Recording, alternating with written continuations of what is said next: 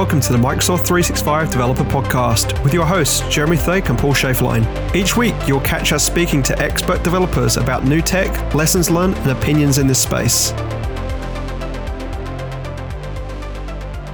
Hey Jeremy, how you doing this week? Yeah, good fella. Excellent. This was a week of the community call. You got your whole team rolling out onto that sucker. I liked it. Yeah, right. I mean, Seb's 2 months in. I was just looking at do we have these manager like hub portals and see like the tenure of people inside Microsoft? And I mean, it feels like he's been here a lot longer than that. But Seb presented on a demo he'd put together, and Jeremy Kelly talking about SharePoint site collection level permissions, and Nicholas Moreau was talking about search APIs, VAing.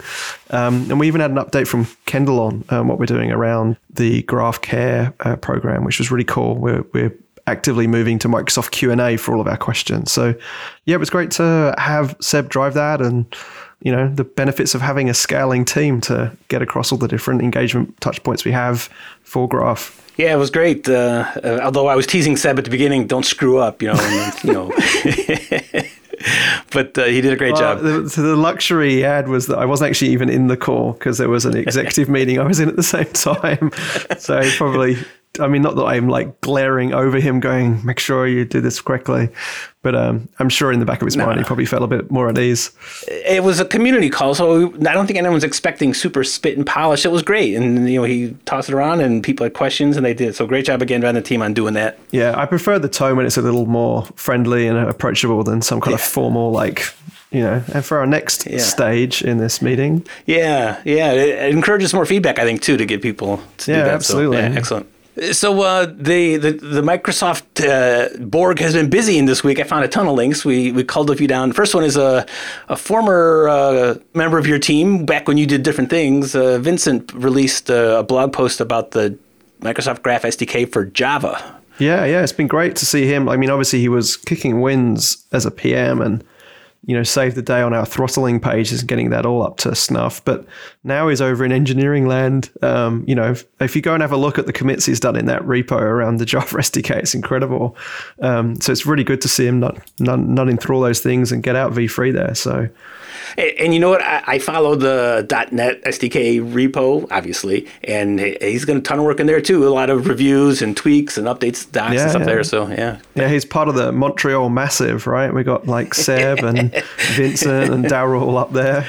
They're having a pint without you, probably, huh? Yeah, watching the Canadian hockey teams play. They got it set. Next on our list is a post for best practices and updates for bot lifecycle events in Microsoft Teams. So this is another in a series of posts. A couple of weeks ago, I posted about one where they had talked about design guidelines for apps in Microsoft Teams. And this one is giving you kind of an overview of the different events that happen in your bot. The activity messages that get posted to your bot from Microsoft Teams. Because if you're a bot framework person, there's a bunch of extra stuff that Teams platform has. So it's great to see another how-to or big picture type of article coming out from the team there. The irony is I could have used this for a meeting I had literally 6 hours ago, where they were asking a different approach, which was the Get All Messages API, which is on beta right now, which is has a licensing requirement that the user has to have an E5 license. But they were talking about if we just use that, our bot could look at what you've been saying and then make suggestions to you through bot conversations as well. And so I'd be interested to see what kind of best practices they have based on that kind of pattern of usage. It's great stuff. It's certainly worth digesting that. Next is a blog post from my favorite designer at Microsoft, Kathy Du, who is a longtime SharePoint former MVP, now works at Microsoft, and she made a post about designing SharePoint sites with beautiful headers.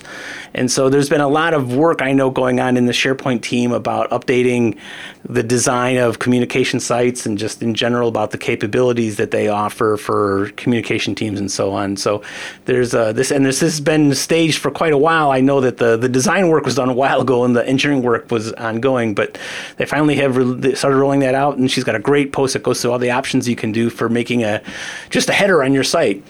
That is really cool. We have a graph one which I spun up for all Microsoft employees wide as a kind of a good landing spot, and I was kind of impressed with the default images you could pick from the clip art libraries and stuff, but man, these ones that Kathy's got in her screenshots of this blog post, I'm like, I need to go away and look at this because that looks great.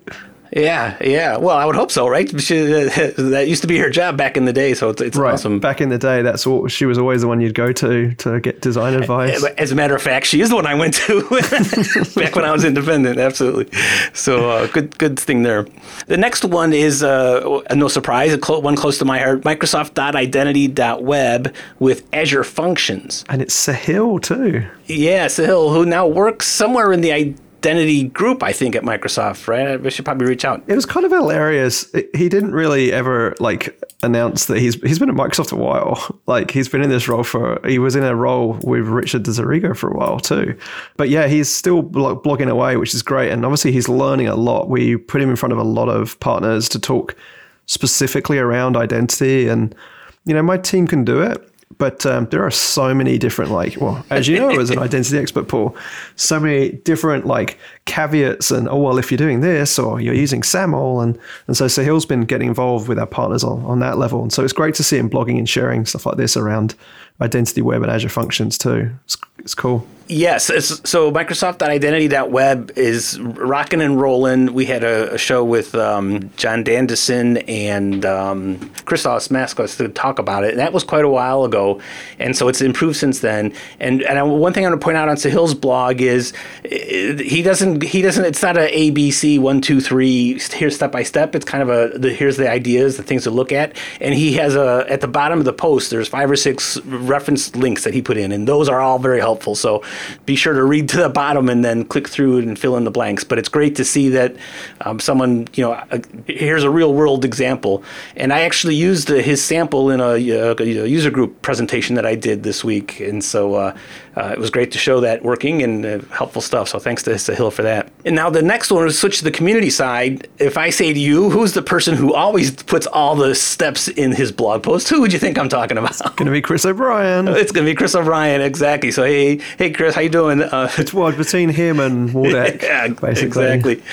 So Chris has posted the slide deck and videos from a presentation he did at ESPC about building AI into Power Platform solutions, and which basically means you're doing either a Flow or a Power virtual agent, right? And you want to make a call into cognitive services, if you will.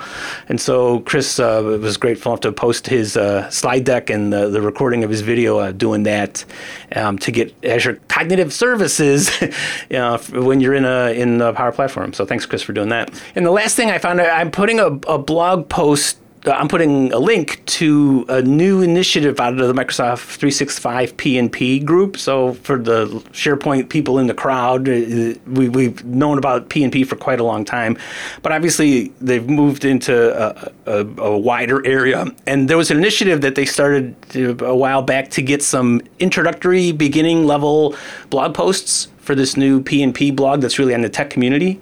And so at the time we're recording this, there are 7 articles that go through, run the gamut of things, how to get started, how to do tasks, and how to do Teams app templates, and introduction to JSON, and what is a dev tenant, and why should you get one? So a lot of great content in there. So if you're new to the space, or you can't know everything about everything. So if you want to get started in a certain area, I certainly recommend hit that. Some people think they do. Well, that's true. Some of us do think that. But it's good to see the dev advocates in here. So Rabia Williams and Bob, who are both dev advocates in the M365 team, under Todd Anglin. I'm assuming the other P&P folks like Waldeck will also be in here as well because they're dev advocates too.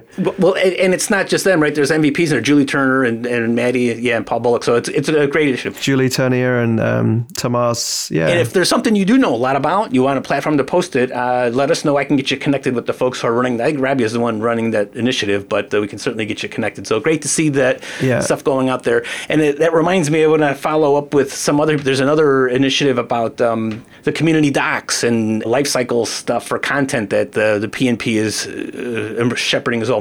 Mark Anderson is working on this, and Emily, I can't remember Emily's name, but we'll get those folks in as well. So the P&P stuff is not just... it's a treasure trove. Yeah, it's not just source code repositories anymore. It's a lot of stuff, so good to see that moving. Lee Ford's article here is a really good one.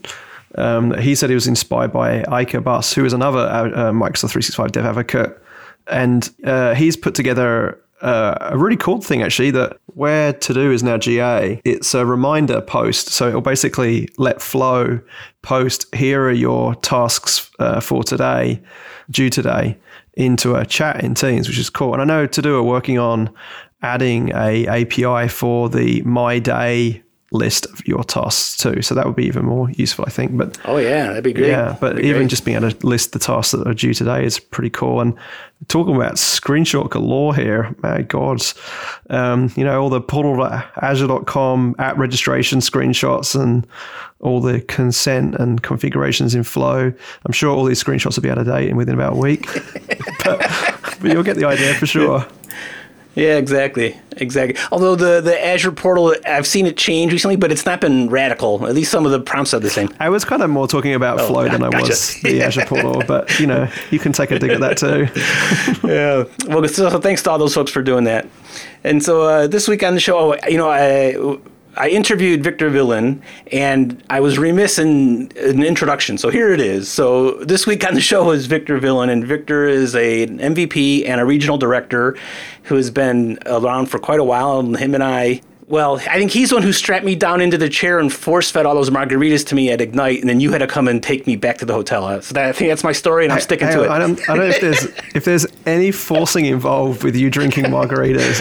I'm not sure it's necessary, but you have your own story. It's fine.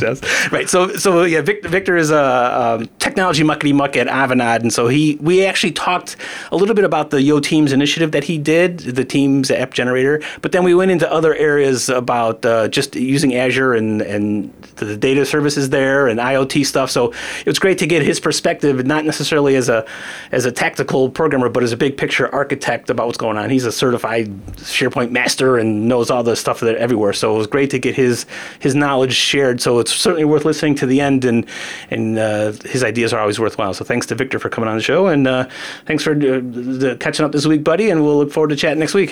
Yeah, it's cool. I'm looking forward to listening to this one.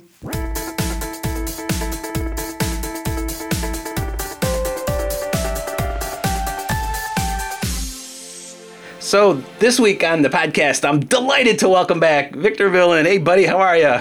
Thanks, Paul. I'm okay. Okay, in this working from home situation, we just had a pre-chat here, and I love it. It's snow outside. It's winter here in Sweden. It's cold. Who can resist that, right? Like I was saying, when your body gets to be this age is mine, you don't like all that snow, but I totally get it. Yeah. But interestingly, so the opposite of snow, this week they announced registration for the MS Ignite Phase 2 here, which reminds me of the last in-person Ignite, where you strapped me to a chair at Margaritaville and forced all those margaritas down my... Yeah, I can't wait until we can meet again in those kind of conferences. I don't care that much about sessions, but meeting up with everybody around the world, etc. again. Yes, exactly. Well, so first of all, I wanted to catch up on some things here. First of all, you are the author of the Microsoft Teams Yeoman generator, and I saw a tweet a while back about a preview of version 3. So can you give us the state of the state, if you will, of what's going on with the generator?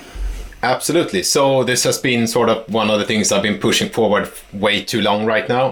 But essentially the generator, I created that, I think it's 4 years ago, almost 3.5 years ago.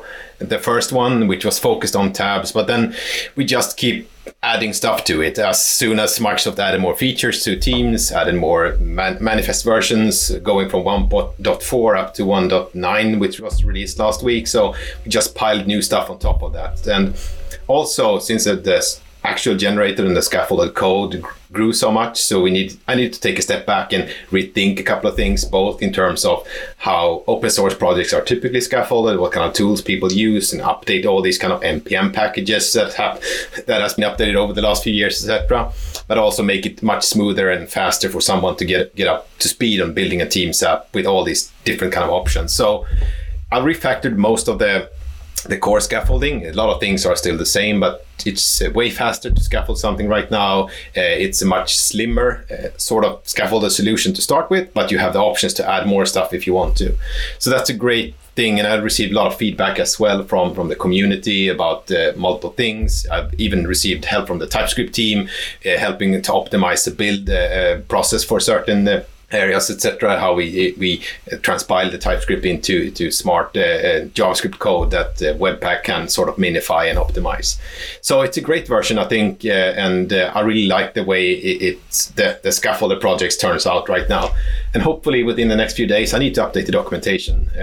We can push version 3 out as well. And the documentation has been one of those things that's been on my backlog for far too long. Well, the story of our lives, exactly.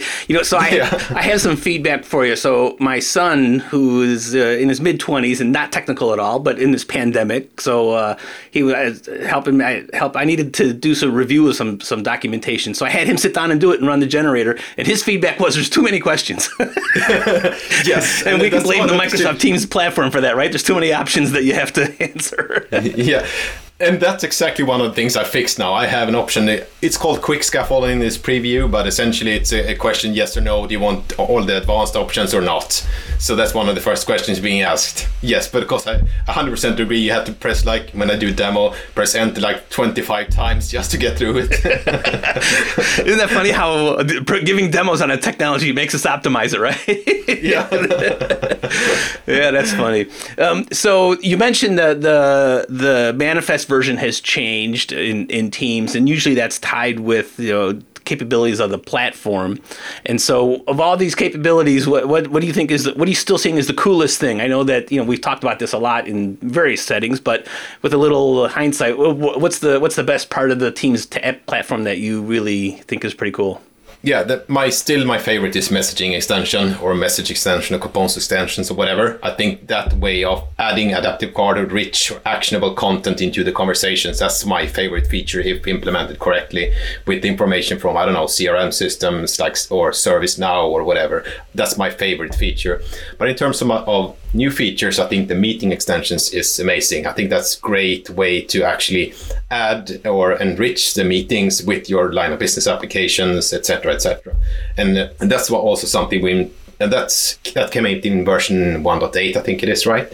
But we also built a couple of client applications around that, which they feel that's exactly what they needed to make those meetings with either their clients or partners. And in this specific case, we built a solution for a healthcare provider where they have virtual patient meetings, and being able to look up that patient during that meeting and share that information with that patient is a great opportunity and perfect example of how to use Teams meeting extensions. Yeah, I like that, because when it first came out, the meeting or the talks that I saw, at least anyways, Microsoft's point of view is how a bot can help facilitate the meeting, blah, blah, blah. And of course, them being what I call a horizontal company, they didn't have specifics, but I love to hear that feedback where, someone in a meeting can pull up data about the participants or in a patient scenario. That's really pretty terrific stuff. Yeah.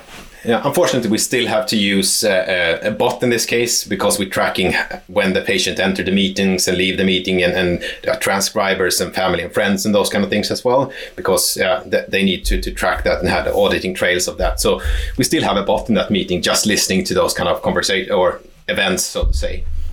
But that's a great to me, that's a great application of technology. Why do I have to have someone whose job it is to watch who shows up and leaves when I can do that and let the people in the meeting focus on what they want to do? That's pretty great stuff. Yeah, and also the solution I want to mention, I think actually we talk about favorite features in Teams. This is not directly connected to Teams, but Microsoft fairly recently announced Azure Communication Services. I think you talked about that on the podcast, right? We did. Yeah. This is what we used in this case, and I think that I love the way that we could create a great user experience for these patients that might not even be able to start up a meeting, etc. And create an easy experience for them to just sign in to the meeting and then bring their family and friends into that meeting and have that doctor's appointment.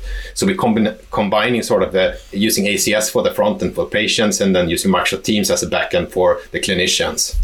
Yeah, we interviewed Sean Henry on that service back in October, so you can find that if you're interested. But yeah, that's it. When I first saw that, my mind was kind of blown because there's like so many different things there. But wow, great to see it's in use. Yeah, and it's fairly easy way to get up to speed on that. Well, sort of the Teams integration a little bit more complex, but using ACS to build custom chat or voice or calling application is super easy. Well, super easy, right? So for our listeners, so I'm going to embarrass you here, but I'm going to tell you when Victor says something is super easy, here's what that means. We had a dev kitchen, and they flew a bunch of us out, or we went out to Redmond to learn about SPFX, and Paul spent a day and a half trying to figure out how to spell Node and how to run Node, and then by the time I got my thing running, Victor was showing people how he can launch a rocket using SPFX. Almost.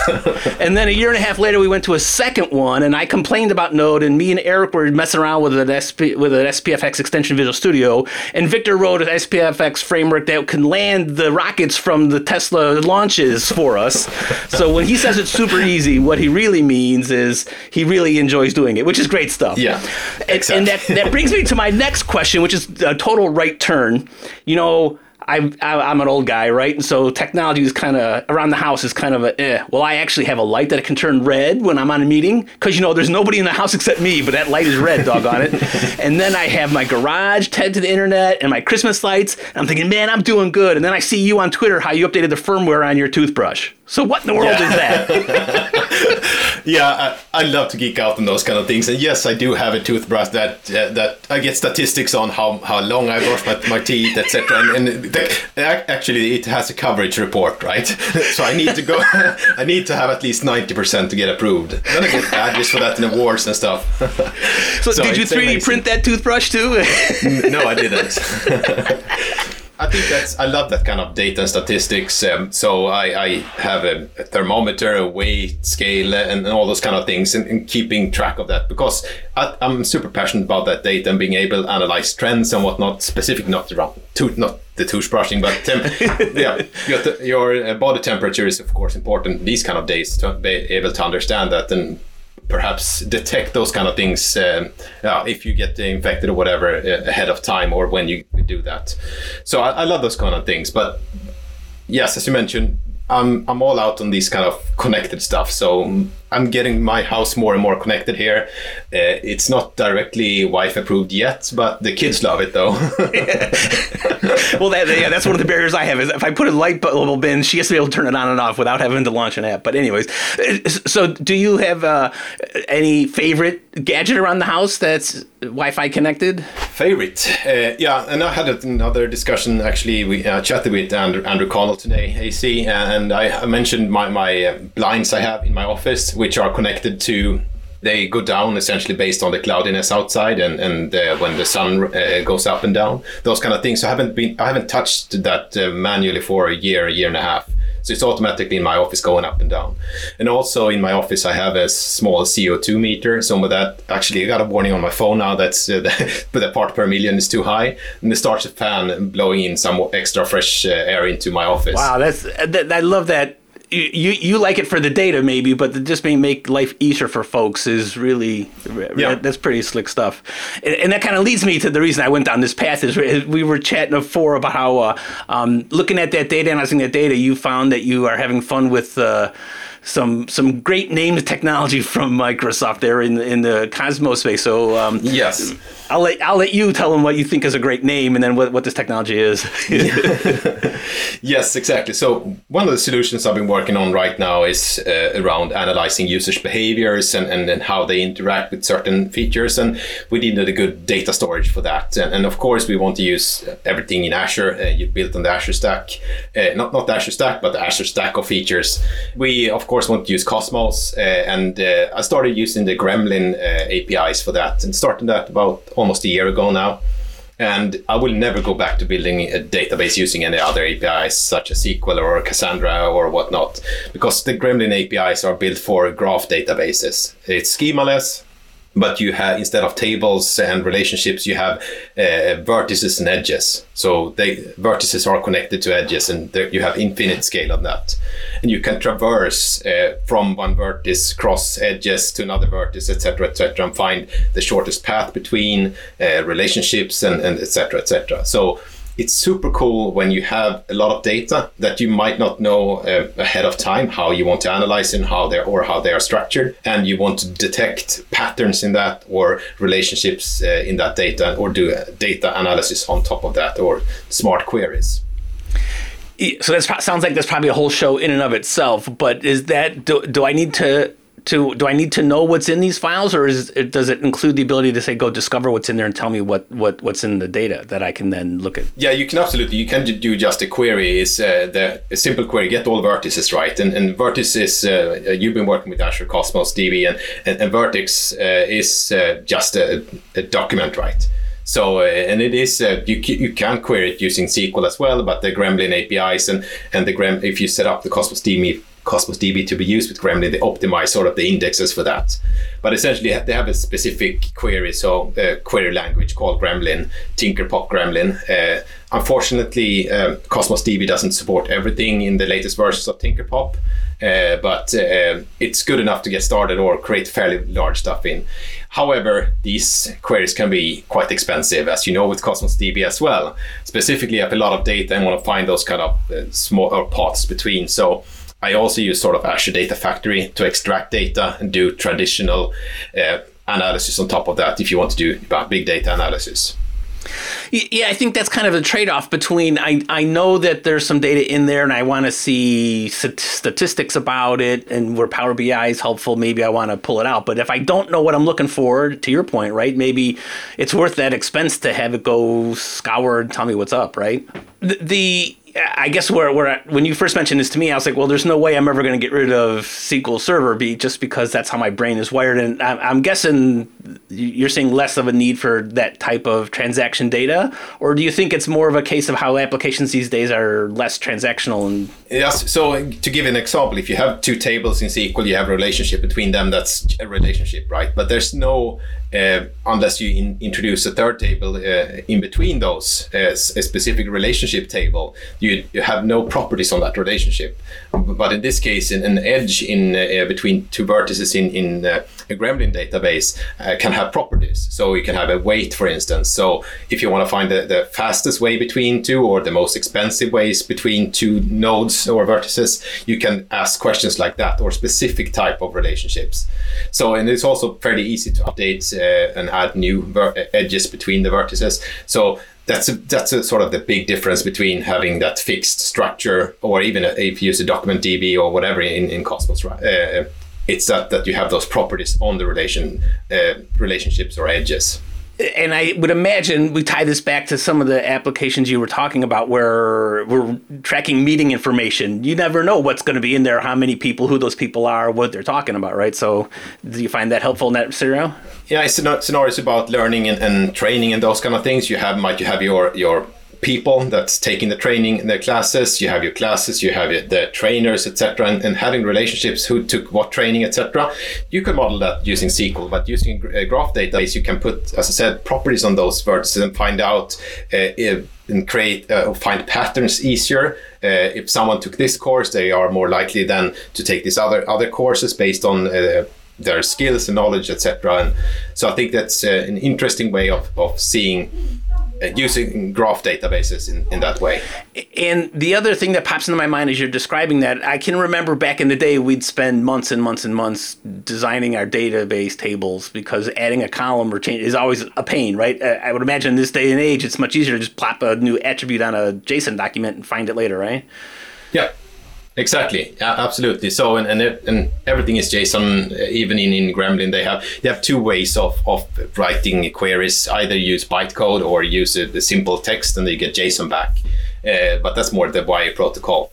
But yeah, it's JSON, so it's super easy. And I, a person like me that hasn't touched C# and those kind of things in years, always using JavaScript and Node, it's super easy to work with. Well, yeah, okay. We're not going to have that argument unless there's margaritas involved. But yeah, another day.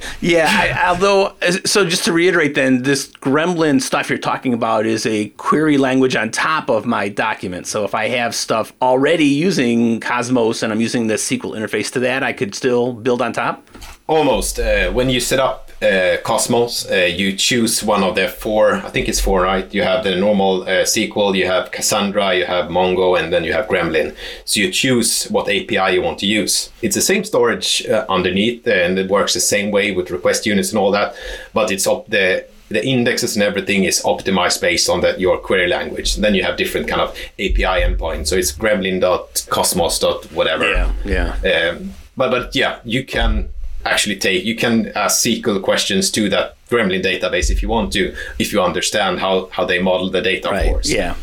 So that's great. All right. But you should always use the same sort of query language as you specify when you set it up. Yeah, unless you're like me and you just need to get something out the door and like, oh, I probably did that wrong. Let me go back and refactor. But life's such as life, right? Yeah. So the next thing I wanted to talk about is more along the lines of figure out that Azure stuff, right? So the Azure set of capabilities, obviously storage and query is a big bit on that. So what other pieces of Azure do you find helpful in your systems as you build them and scale them out? So of course, after Cosmos, I think Cosmos is the perfect storage for that. But as we discussed, sometimes you need table storage, right? For simple configuration, whatnot, and using a table storage or blob storage for those kind of things makes sense. Specifically, something that's very high traffic, you query very often, you might use those kind of things. And I love sort of the Azure storage because that is purely consumption based. You can have how many accounts you want to. You don't pay for the accounts, or so it's just the consumption model. So that's one way. But then also thinking about Cosmos and reducing cost for that using Redis cache. I use that a ton because I think it's has so many good applications for it, both caching data, but also integrating with Socket.io, for instance, and having that as a distributed cache and sending events back and forth works perfect for that. So that's also one of the typical core components I have. Then, of course, I absolutely love app configuration and Key Vault, that combination for storing my everything from secrets to configuration for different environments, etc. I want to get into sort of the feature modeling in app configuration. Haven't done that yet, but the feature flags, right? Yeah, feature flags. Yes. Yeah. I just rolled out an update that uses Azure App Config as well. Love that. Totally love that. And my scenario was a case of I had a little app on my PC to run and update the Cosmos database as necessary because we're running a service, and I really didn't want to be the guy who has to do that, especially since some of the support people in the office are working when I'm still asleep. And so taking stuff out of a config file or out of the settings in Visual Studio and putting it in app config was great stuff. Speaking of that, I actually, for you who like Node, I made a small npm package that combines sort of the app config, but also local configuration with the .env files. So and with Key Vault, so a simple Node package just to read that data, so you can have some configuration in the cloud, some local overrides if you want to, when you're developing local, etc. That's built into .NET, by the way. Yeah, that comes free. Yeah, I know. I think they have added that to the Node package as well, but I needed that for a couple of months ago. But it's great. Yeah, awesome. And now the other thing that I have bumped into, and I'm sure you do a lot of it, is a lot of the Azure networking stuff, right? So I presume you're writing applications at scale. Do you find Front Door and all those network tools useful? Front Door is also something I use for two reasons. First of all, yes, it's a secure way of protecting sort of your realm on whatever you have, right? You have the load balancing and those kind of features for different kind of endpoints and backend services and whatnot, so that's great. But also I've been using it for when I just do test development of Teams applications with single sign-on. For instance, I think they actually fixed this, but in the beginning with SSO tabs in Teams, you couldn't use Azure Websites.net because that was considered an unsecure resource. So you couldn't use that for your SSO tabs. So you could use Azure Front Door instead. So it was just something.azurefd.net. So that's another use case for that. But Front Door I think that's amazing with the built-in features of ensuring that all your web apps are up and running, or load balancing between them, and it's easy configuration. Paul even figured it out. That's how easy it is, right? So you mentioned the Teams SSO, and so is that part of the generator now, or is that part of what's coming? Yeah, we have that have had that in the generator for quite some time now. So it's also make that whole kind of experience much easier for you when you set it up. And that's one part of the documentation I'm doing as well, helping you with the exact steps you need to do to set it up in Azure if you want to publish it as well. Yes, and we've already reached out to the team at Microsoft. We're going to get them on the show as well, so folks who are listening can hold your breath on that. I have some questions because I'm working on some of that stuff and have some issues already, but we'll get to there. Yeah. Like the app URI, why does it have to be that special value? So that's kind of the one thing that kind of interesting. Yeah. So with the URL, you mean? But do you have to specify the URL? No, the app URI in the app registration, you have to use that specific bot ID dash whatever format. Okay, yeah, for single sign-up. Yeah. So of course that breaks existing code, but we'll have that conversation with those who can fix it. Anyway. So what's next for Victor? Obviously, we aren't traveling around, but are you doing online events at all, or are you just building great systems and tinkering with toys? No, I want to build great systems. That's what I do. But yeah, I'd like to talk about that as well. Unfortunately, there aren't that many events going on right now. There are some online events, of course. Unfortunately, I don't think it's the same thing when you don't get that interaction. I'd love to do more in-person conferences when we can do. I do some of the online ones, and I think depending on the Collab Summit coming up in June, if we can do it in person or not, I don't know yet. But I'm doing some online stuff. But are you doing that Teams workshop again for the Collab Summit? Not this year. No. I don't recall the session I had. It's a few months away. But there's a lot of things cooking as well, and if you get the Teams team on board soon, you will hear some of the great stuff they're working on, both when it comes to tabs and other stuff. I know, hopefully at Ignite or Build, it's in May, right? There will be some more announcement around the whole kind of Micro 365. There's some good stuff cooking in Redmond now. Yep, and then by the time you listen to this, folks, you will have heard there's a new product launch. Victor and I were recording just after Satya finished. I thought he'd join us, but he didn't answer my invite. So lots of good stuff coming out. Well, great. I really appreciate you taking time out of your very busy life to catch up with me and to share these insights with our listeners. Sorry, it was kind of a haphazard thing, but that's what happens when you sit down and chat with an old buddy. You just go wherever the conversation takes you. So thanks so much for doing it, and look forward to getting you back on soon, bud. Yeah, thanks. Thank you, and missing the margaritas. Take care. Bye. Thanks for listening to the Microsoft 365 Developer Podcast. Please follow us on Twitter at M365DevPodcast and check out our show notes at www.m365devpodcast.com. To help us spread the word, we'd really appreciate it if you could retweet our episode tweets and give us a review on iTunes. That's all, folks.